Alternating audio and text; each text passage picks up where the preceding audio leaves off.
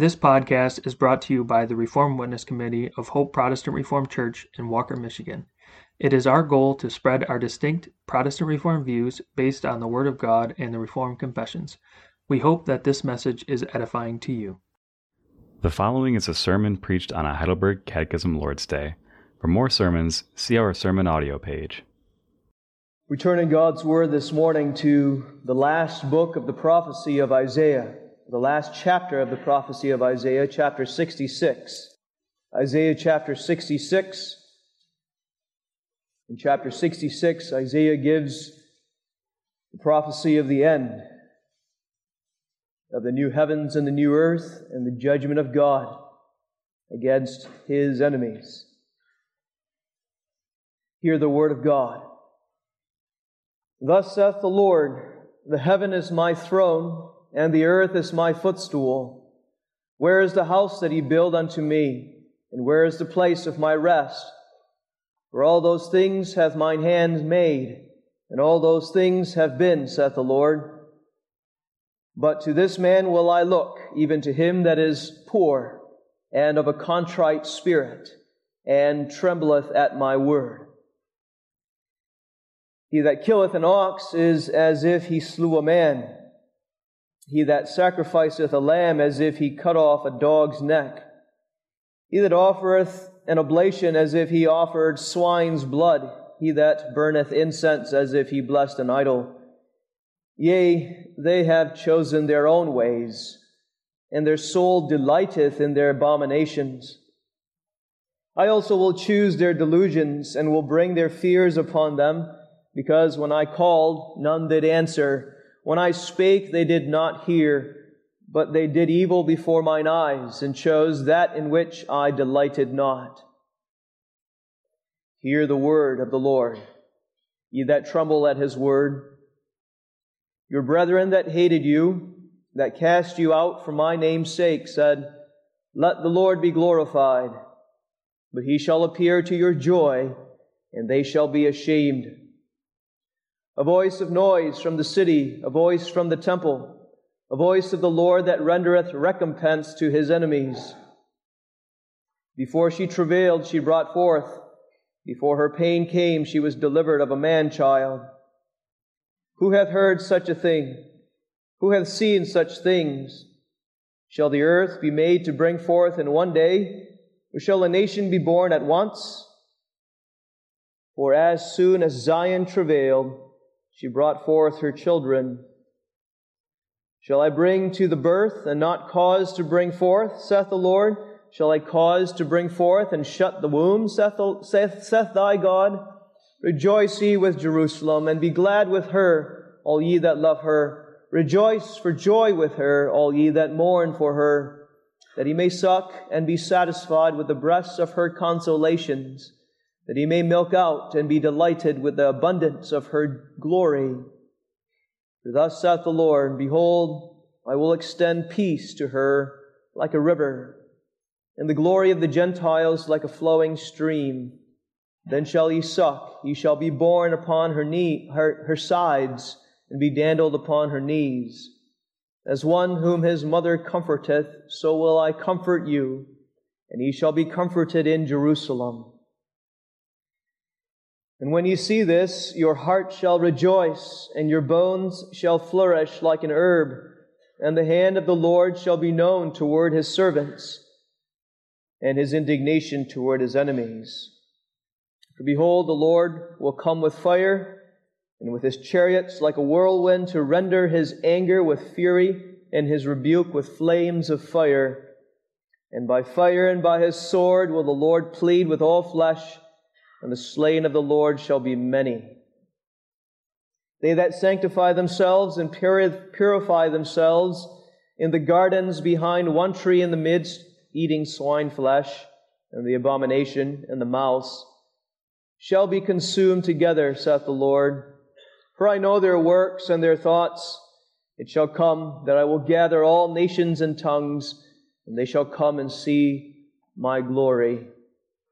And I will set a sign among them, and I will send those that escape of them unto the nations, to Tarshish, Pul, and Lud, that draw the bow, to Tubal and Javan, to the isles afar off, that have not heard my fame, neither have seen my glory, and they shall declare my glory among the Gentiles.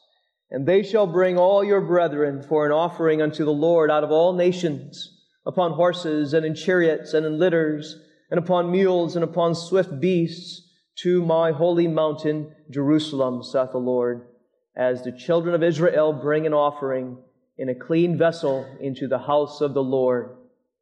And I will also take of them for priests and for Levites, saith the Lord.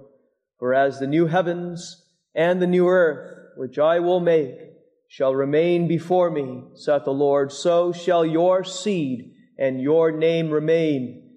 And it shall come to pass that from one new moon to another, and from one Sabbath to another, shall all flesh come to worship before me, saith the Lord. And they shall go forth and look upon the carcasses of the men that have transgressed against me.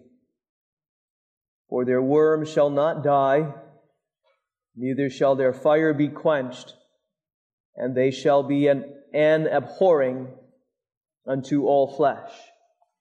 We read that far in God's inspired word. Turn now with me to the Heidelberg Catechism and Lord's Day 16.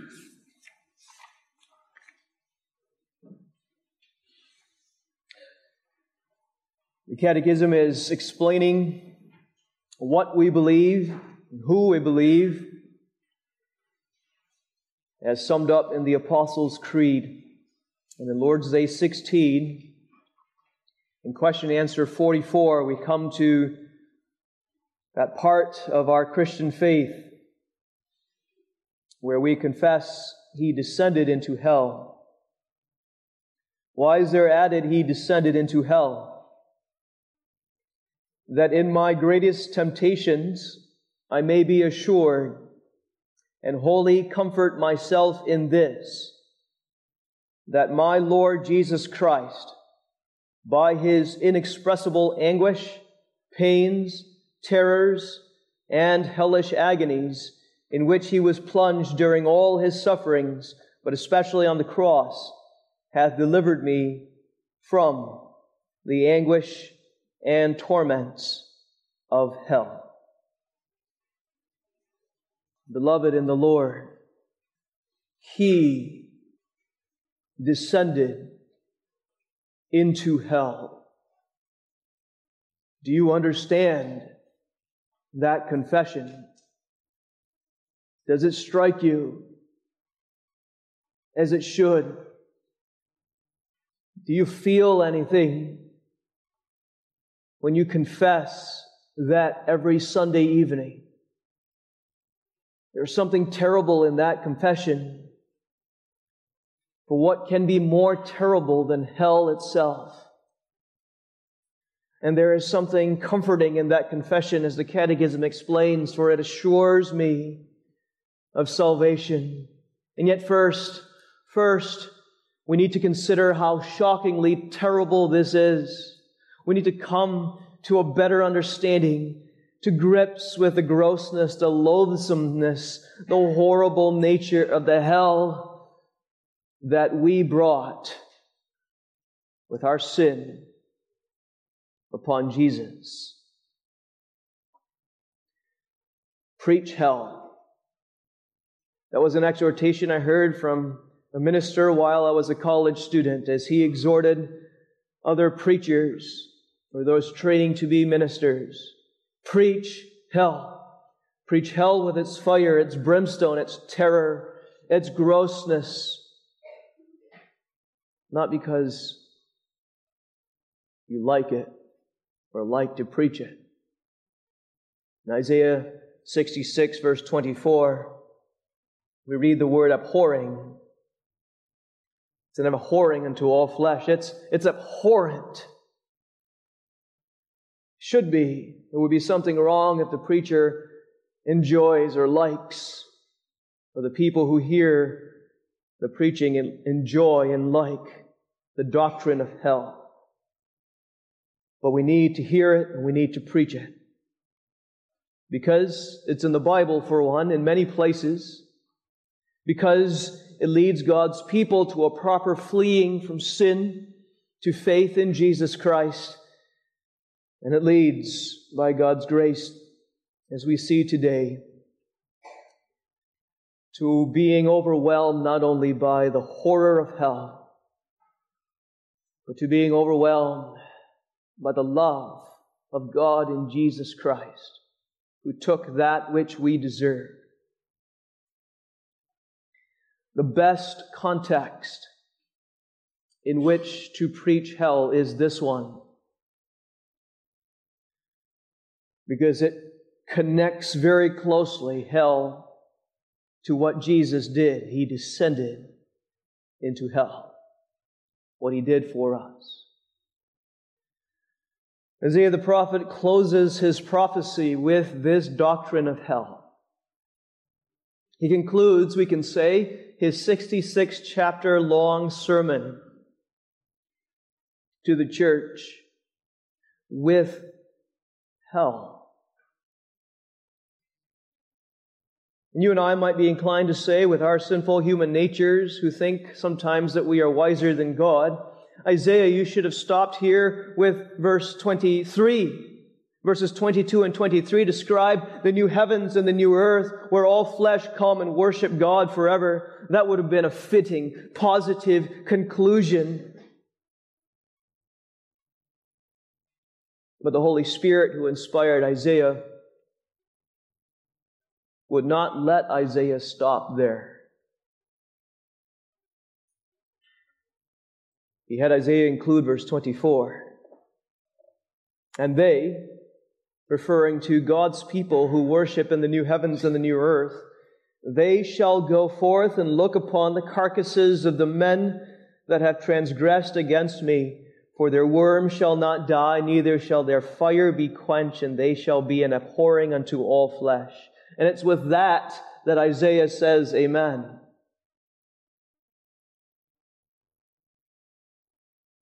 The last words are supposed to be lasting words. Why does Isaiah end on that? Why does the Spirit have him end his prophecy with that? So that while God's people know with confidence, with assurance that there is a new heavens and a new earth for them because of His mercy, they might still realize that at the same time He is a just God. And they who are in the new heavens and the new earth know what they deserve. And then this too, because Isaiah stands in the Old Testament looking forward to Jesus Christ. And he ends this way that he may drive God's people to the only comfort in life and in death. The comfort of belonging to Jesus, who takes our hell for us, as revealed in the New Testament. Consider with me the Catechism's explanation and teaching of Christ's descent into hell. First, the hell we deserve. Second, the hell He suffered. And finally, the hell we escape. We need to be moved deeply by the Bible's description of hell. Notice that Isaiah does not use the word hell, but instead chooses to describe it in some detail. And again, we don't like this, but we must consider it. Carcasses of men, Isaiah says. Men does not refer only to males, but the dead bodies of mankind. Their worm shall not die, that is, flesh-eating worms or maggots. They shall not die. Neither shall their fire be quenched. That is, there will be a fire that burns everlastingly with great heat, never to be put out. and they shall be an abhorring unto all flesh. Isaiah uses the strongest word for that which is despised. They is not just the people in this place, but the worm, the fire, everything in this place is abhorred. It's loathsome, it's revolting, it's disgusting, it is gut-wrenching. This is the worst that you can imagine. Hell is an abhorrence to us. When the people of Israel heard Isaiah speak of this hell and describe it, when they read about this later on, they were more repulsed than we are today, I believe. Because what Isaiah is doing here at the end of Isaiah is he's actually describing a literal location, a literal place that the Israelites knew about and that they had actually gone to. He was pointing them to a place called the Valley of Hinnom. In the New Testament, it's referred to as Gehenna. Ge meaning valley, and Henna meaning Hinnom. Valley of Hinnom was a deep, dark, steep valley, more like a ravine, or we can call it even a pit. And you and I, as members of Hope Church, have been going through a series of sermons in Nehemiah, and so you can picture with me that which we have already gone through, where the Valley of Hinnom was. Think of the city and its walls, and the Valley of Hinnom was by the Dung Gate. You remember that, children? At the southern end of the city, and to the west of the city. The southwest gate was the Dung Gate. And outside the Dung Gate, when people walked out the Dung Gate, they walked down to the Valley of Hinnom. Verse 24 says in Isaiah 66, they shall go forth and look upon. And the people of Israel must have shivered when they read that or heard that, because they had done that. Literally, they had gone forth out of the Dung Gate before and looked upon this Valley of Hinnom. Isaiah was describing something true to the experience, something they had actually sensed, that all its smells, all its sounds, all its sights. And what Isaiah is telling them here in the prophecy is that in the new heavens and the new earth, or the new Jerusalem, even then there will be still a Valley of Hinnom. The worst part of this Valley of Hinnom to the people of Israel was human sacrifice. Isaiah prophesied during the time of Ahaz. Chapter 1, verse 1 tells us that explicitly. And you know what wicked King Ahaz did. He descended with the people into the Valley of Hinnom, and there built his idol god called Moloch, and then sacrificed his own children as well as other people upon the altar to Moloch. 2 Chronicles 28 puts it this way: he burned incense in the valley of the son of Hinnom, and burnt his children in the fire after the abominations of the heathen, whom the Lord had cast out before the children of Israel. When Israelites heard this prophecy of Isaiah and read it, they thought about that which Ahaz had done. They had heard the cries and the weeping and the gnashing of teeth themselves. The other name for this valley was the Valley of Tophet. Tophet. Tophet means fireplace or fiery furnace. Jeremiah 7:31, they have built the high places of Tophet, which is in the valley of the son of Hinnom, to burn their sons and their daughters in the fire, which I commanded them not, neither came it into my heart. It's a place of fire. Because, as you know, the Valley of Hinnom is on the southwest side of the city of Jerusalem, It was dark. It didn't get much sunlight. And it was dark also because there was much smoke. Much smoke. Not only from the sacrifices which Ahaz made, but because it was a dump where much was burned.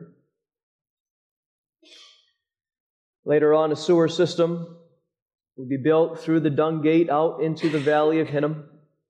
But it was also where the bodies of animals were discarded, and also where dung was actually brought, and where the refuse, the garbage of the city that was heavily populated was brought. And so there was a need to burn and continue burning. And there was much smoke, a smelly smoke, which darkened that valley. And as you know, along with that smoke, it seemed like the worms and the flies which laid the eggs, which hatched into worms, and they never died, but continued to consume the garbage and that which it was in the literal valley of Hinnom. The people of Israel seen it, had smelled it, had heard everything that went on there. This was an abominable abhorrence to them. People of Israel saw it when Isaiah described it as a picture of hell. The literal valley of Hinnom was not hell, but Isaiah now describes it as a picture of the hell to come. The Catechism speaks of hell with this word, inexpressible. Inexpressible anguish, pains, terrors, agonies, meaning it is that which words cannot even describe. It is that which the human mind cannot fully understand or comprehend. We can compare it to the greatness of heaven. As incomprehensibly wondrous heaven is, what the Queen of Sheba said, the half of which was not told me, so incomprehensibly abominable is hell, the half of which is not told us.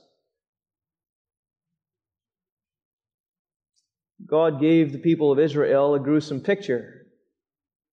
And some people try to minimize the awfulness of hell by saying, well, hell is just a picture, just pictured by the fire and the smoke and the worms and all the rest in the valley of Hinnom. It's just a picture. And so I asked this question in response to that minimization of hell.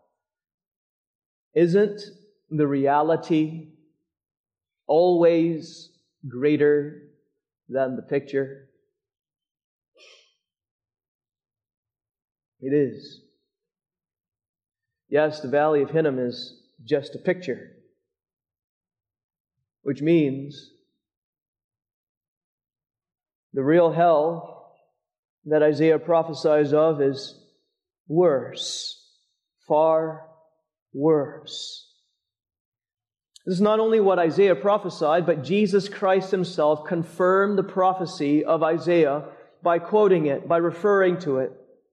In Mark chapter 9, verse 47, Jesus says, "If thine eye offend thee, pluck it out. It is better for thee to enter into the kingdom of God with one eye than having two eyes to be cast into hell fire, where their worm dieth not, and the fire is not quenched." He quotes Isaiah 66, verse 24. And when he speaks of that word hellfire, the word hellfire literally is Gehenna, the valley of Hinnom. And again, Jesus would preach about this hell. Many say Jesus is a loving Savior, and He wouldn't send anyone to hell. He wants to bring everyone to heaven. But beloved, read the Bible. Jesus preaches about Gehenna more than any other preacher. Yes, He's the Christ of love. He is. And we'll see His great love in a moment. But Jesus impressed upon the people the doctrine of hell, quoting Isaiah 66, For anyone who does not repent, he tells us here in this text of Mark 9, the valley of Hinnom comes in all its greatness, as pictured by the valley of Hinnom. What Isaiah and Jesus shows us is that it's a real place. It's not just a state of mind, as some claim. It's a place, literally, where people will go, soul and body. That's Isaiah's point in verse 24, they shall go forth and look upon the carcasses and so on. Isaiah is not saying, of course, that there will be a field trip regularly from heaven to see hell. But his point is, hell is a place that people go to. It's a real place. Related to that is that it's a place of conscious suffering. Those who went to the valley of Hinnom, the literal valley of Hinnom, suffered consciously for a while, but then, as you know, they died and they ceased to suffer in the literal valley of Hinnom. But that's where the picture falls short, doesn't it? Scripture reveals that when there is a suffering of hell, it is eternal, it is everlasting. That is what the justice of God demands.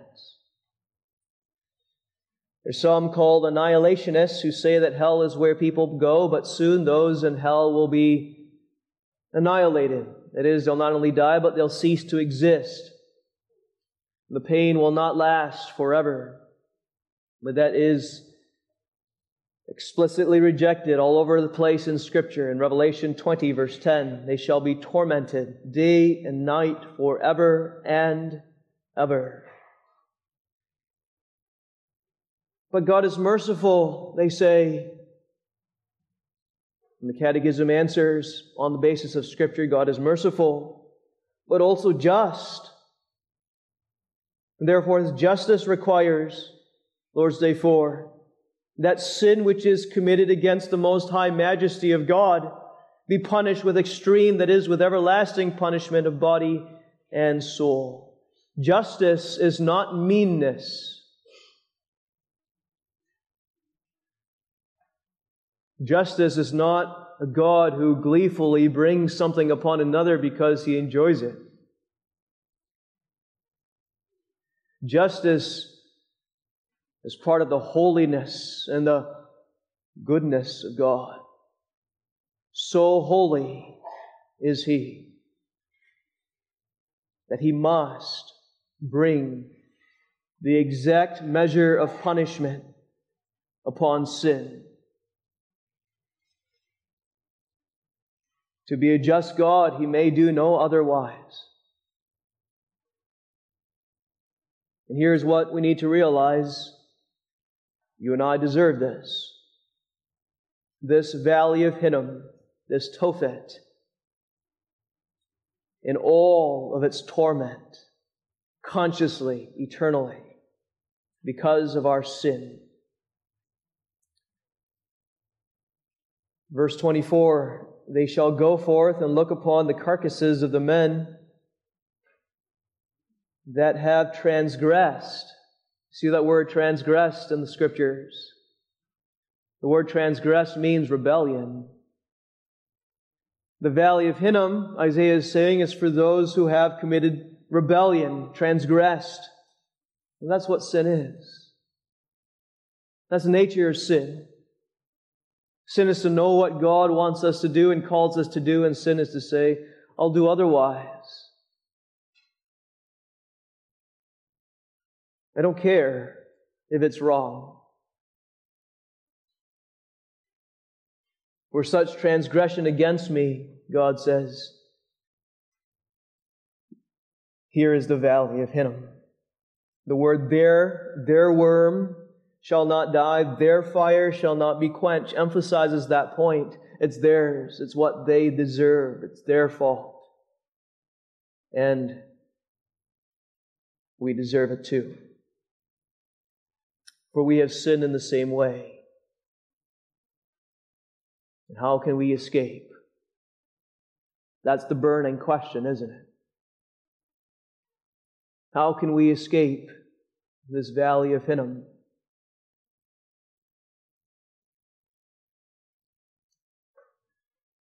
As he ends with hell to point us to the one who takes our hell. He descended into the valley of Hinnom in our place. Don't minimize that.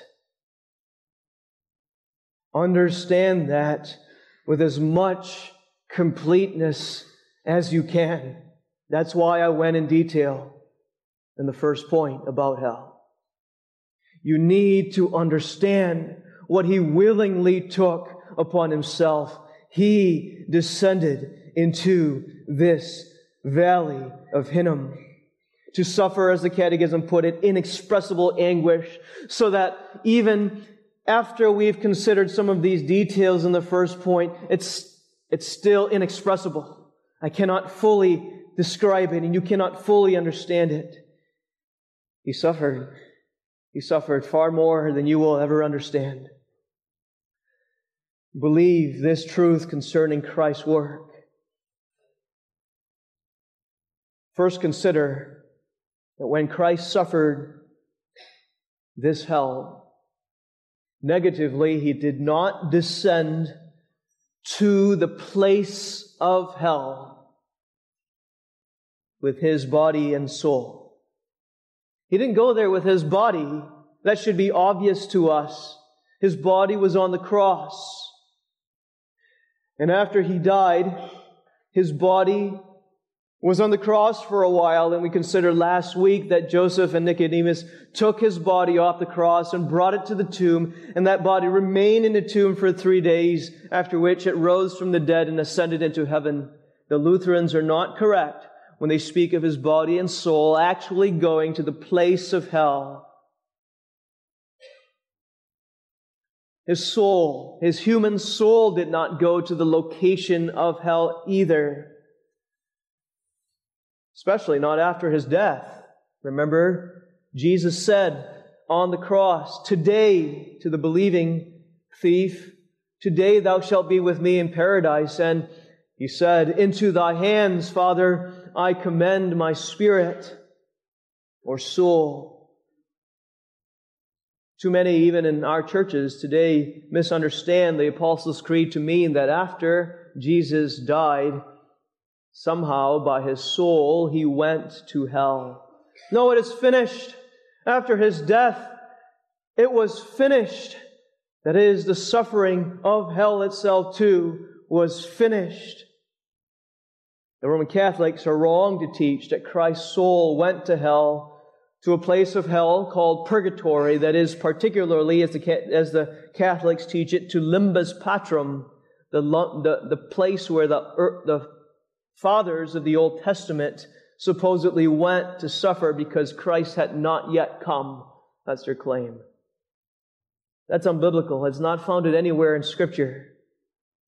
The Old Testament saints, because they were elect in Jesus Christ, and God looked upon them as those whom Christ had suffered from the foundations of the world, they immediately went to heaven as well with their souls. There was no purgatory for them to suffer, or hell to suffer at their death.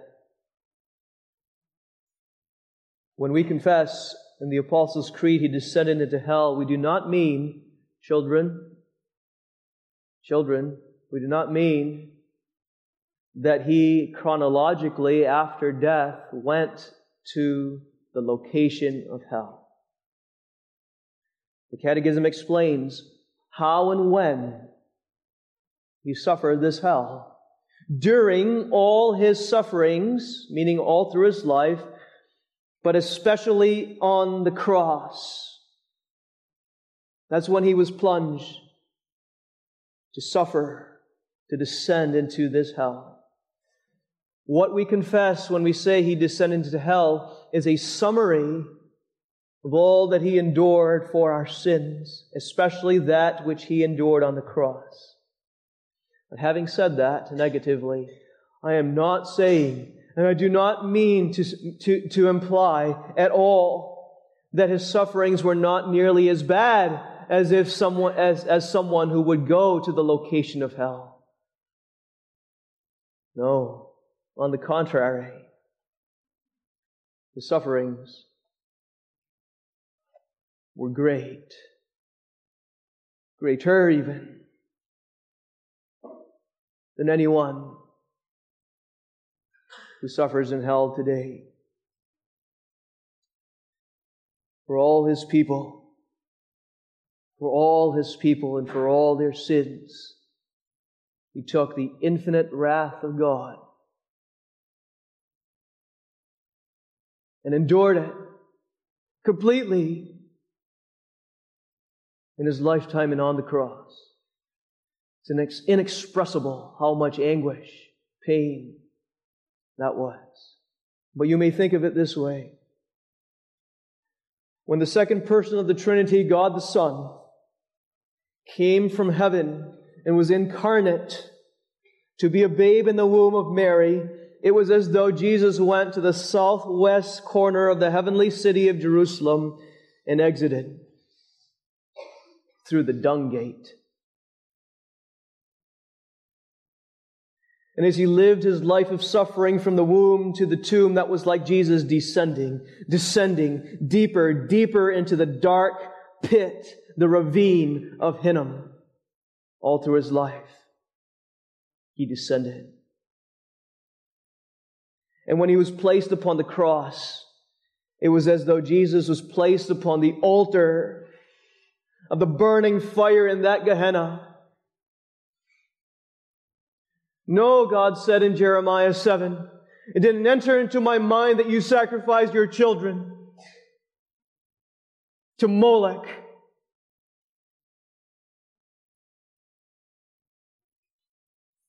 But it was in my mind to bring my Son, my only Son, to endure Gehenna for you. You see, people of God, what Jesus has done. This is Ephesians 4:9, an explanation of He descended into hell. Now that He ascended, what is it but that He also descended first into the lowest parts of the earth? That's a figurative way of saying He descended into hell all His life. The lowest parts. And then endured hell itself. Especially on the cross. Is that not what God made clear? That the cross especially was the depths of the valley of Hinnom? Think of the despicableness, the shame, the grossness of a naked criminal hanging in public view. They shall be an abhorring, Isaiah says, unto all flesh. Think of the darkness that engulfed the land from 12 p.m. to 3 p.m. That was the darkness of the valley of Hinnom. And when the wrath of God, which is a consuming fire, was poured upon Jesus Christ, think about the unquenchable fire that never ceaseth in the valley of Hinnom, now poured into the soul of Jesus Christ. Isaiah said it earlier on in Isaiah 30:33, a not very well-known passage, but Isaiah 30:33, look it up. For Tophet, or Hinnom, is ordained, meaning planned of old, yea, for the king it is prepared. He has made it deep and large, the pile thereof is fire and much wood, and the breath of the Lord like a stream of brimstone doth kindle it. For God's people, it was prepared for your King.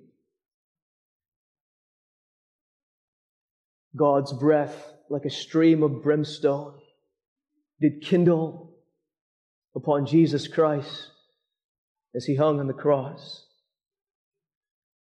And if you can't see it as pictured in Him and then on the cross, then you can hear it. For what is more terrible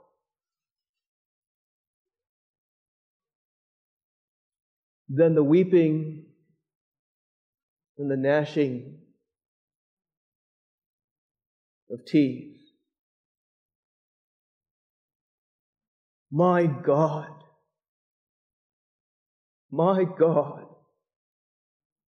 why hast Thou forsaken me?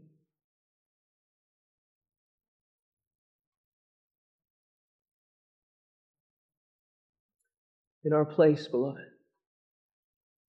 In our place. That's the gospel.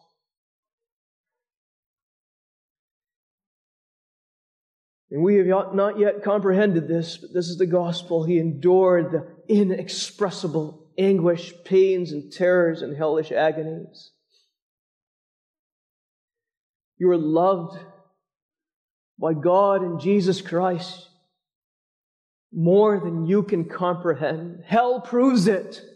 The valley of Hinnom, Gehenna testifies of it. How much does Jesus love His people? To the same degree as the degree of the temperatures of fire in hell.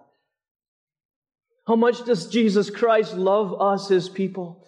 As much as hell is abominable. How much does God love us in Jesus Christ? As long as hell is eternal.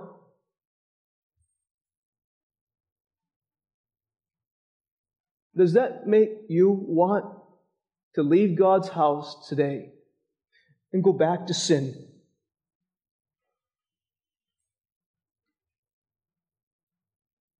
If you are listening to the doctrine of hell and then what Jesus did, and enduring it in all of its anguish for His people, you should feel the opposite. Your sins, your filth, your stench. That's what sin is. That was the reason the very Son of God had to descend into Gehenna. Your sin is that trash, that dung, that garbage, and all your self-righteousness that you seek to make your righteousness before God is that filth and garbage and dung that you ought to suffer for as well. Thrown into the valley of Hinnom. It's disgusting. So despicable should your sin be to you. So repent and believe in this Jesus. In that way, flee from the wrath to come. It's real. This is not to say that your repentance and faith is any basis or reason or cause or condition for your deliverance from hell. We just talked about the basis, the reason, the cause, Jesus Christ.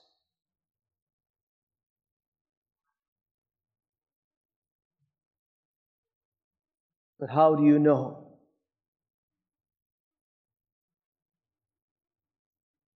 How do you know that this Jesus Christ descended into hell for you?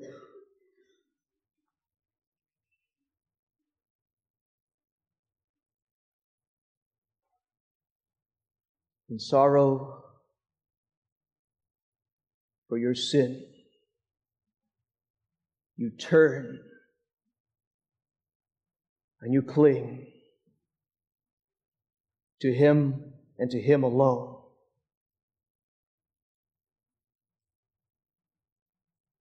Period.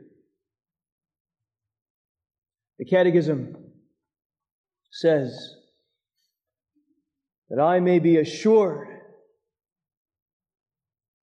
and wholly comfort myself in this, that my Lord Jesus Christ was plunged during all His sufferings, but especially on the cross, had delivered me from the anguish and torments of hell. Do you hear that personal faith? Repent and believe. Through faith, you have that assurance. A faith that need not even look at how well I repented, for you never repent enough. A faith that does not look to the good works that I will do, even that of thanks, though I will. Of course I will. A faith that looks to Jesus Christ and rests in Him. How do you know? How are you assured personally that He descended hell for you? Not by looking to my outward membership in some denomination, not by looking to my family with a right last name, not by looking to my good reputation or by how someone judges me, but only by looking to Jesus Christ. And by faith, I know, and you know, that this is my Lord Jesus Christ. He had delivered me. And He gives that faith, God does, by His Spirit, to the hearts of His people who hear that call to believe.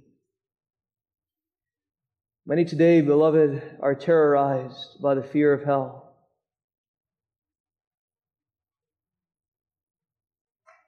There's a part of us that feels that fear too. So the Catechism brings up the greatest temptation. In my greatest of temptations, we read, I may be assured. What is your greatest temptation? You might not admit it, but your greatest temptation is doubt. It is Satan coming to you and telling you, first, go ahead and sin, and then you're coming to the valley of Hinnom with me.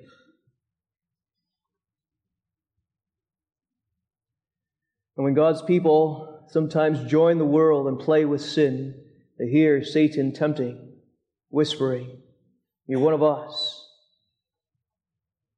And your conscience bears witness to that as well. Not only after sin, but sometimes in our sicknesses, even physical sicknesses, which weakens our souls. Because body and soul are so united. In our failures, in our conflicts in home and church, we sometimes wonder, what if hell is my destination? And then when judgments come from others against us, who hate us, who threaten, who say you are on the way to hell because of this or that, and the judgments of others crowd in upon our minds, and we begin to fear, what if they're right? The temptations come upon the child of God. So I preach to you against all judgments of men, against the judgments of your conscience itself, and against the judgments of Satan who comes to you to tempt you in your greatest temptations. Turn to Jesus Christ and look upon Him and upon Him alone, upon no other man, upon no other judge, and know with certainty and be assured by faith and faith alone that Jesus has descended hell for you, for me. And then marvel, wholly comforting yourself in this, marvel.